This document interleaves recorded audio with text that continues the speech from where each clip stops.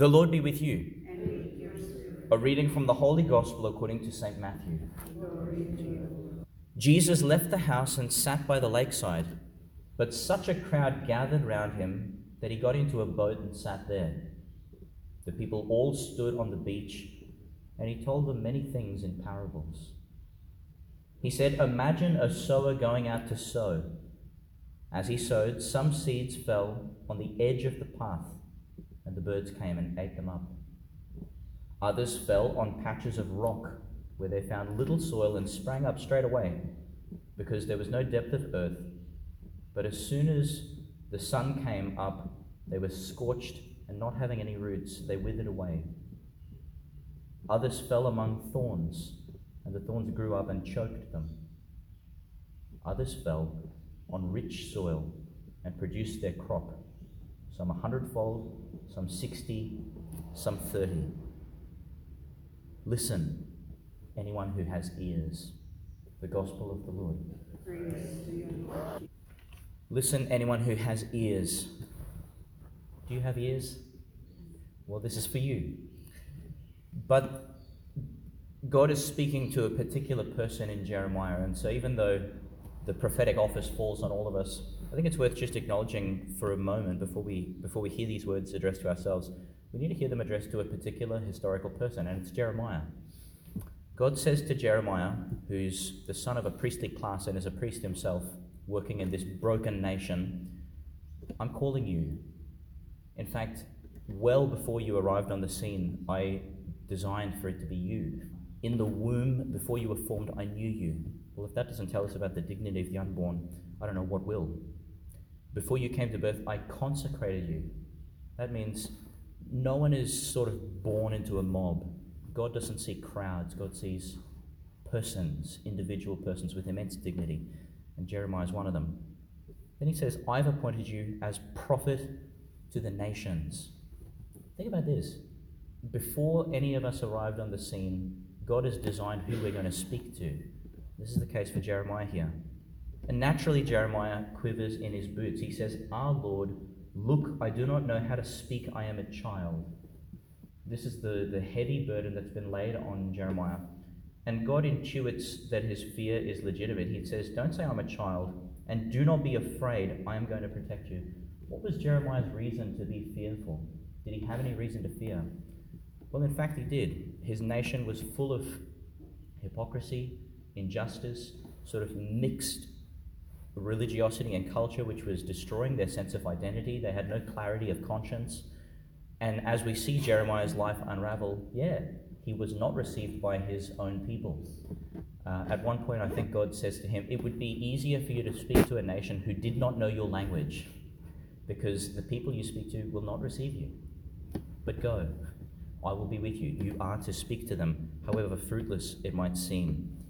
You might say that Jeremiah was destined to speak to rocky ground, to sow seeds where they just weren't going to germinate. That's part of his mission. Well, now the baton, I guess, comes to us, because Jesus says these very words to each of us as well.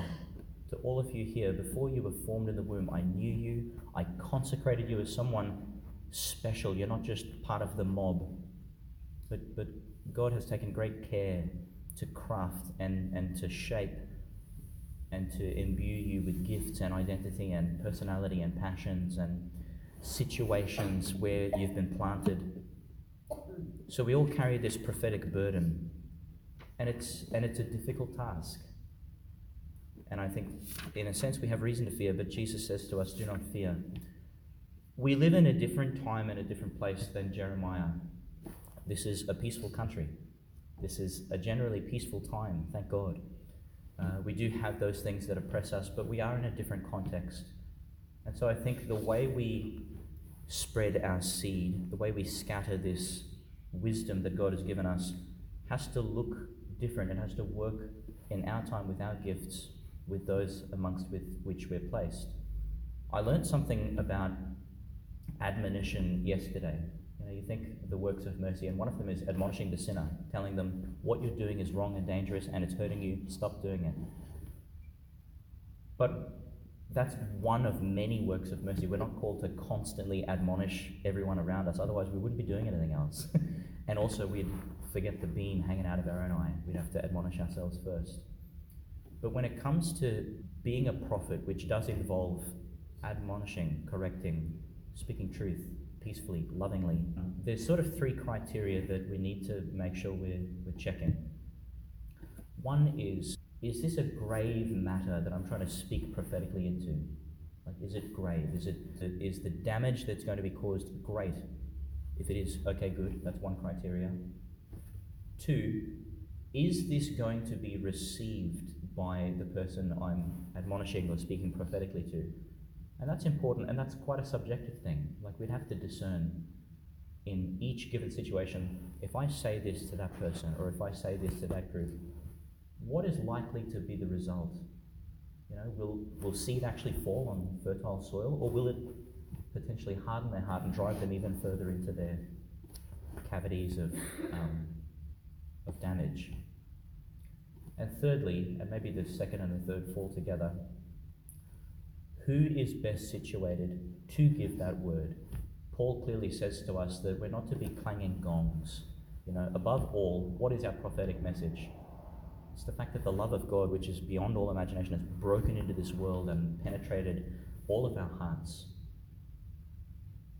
Let's just take a moment to form the words that are in our mouth today, to ask God, give me the words, give me the seeds that I'm to scatter amongst those I'm with today and this week.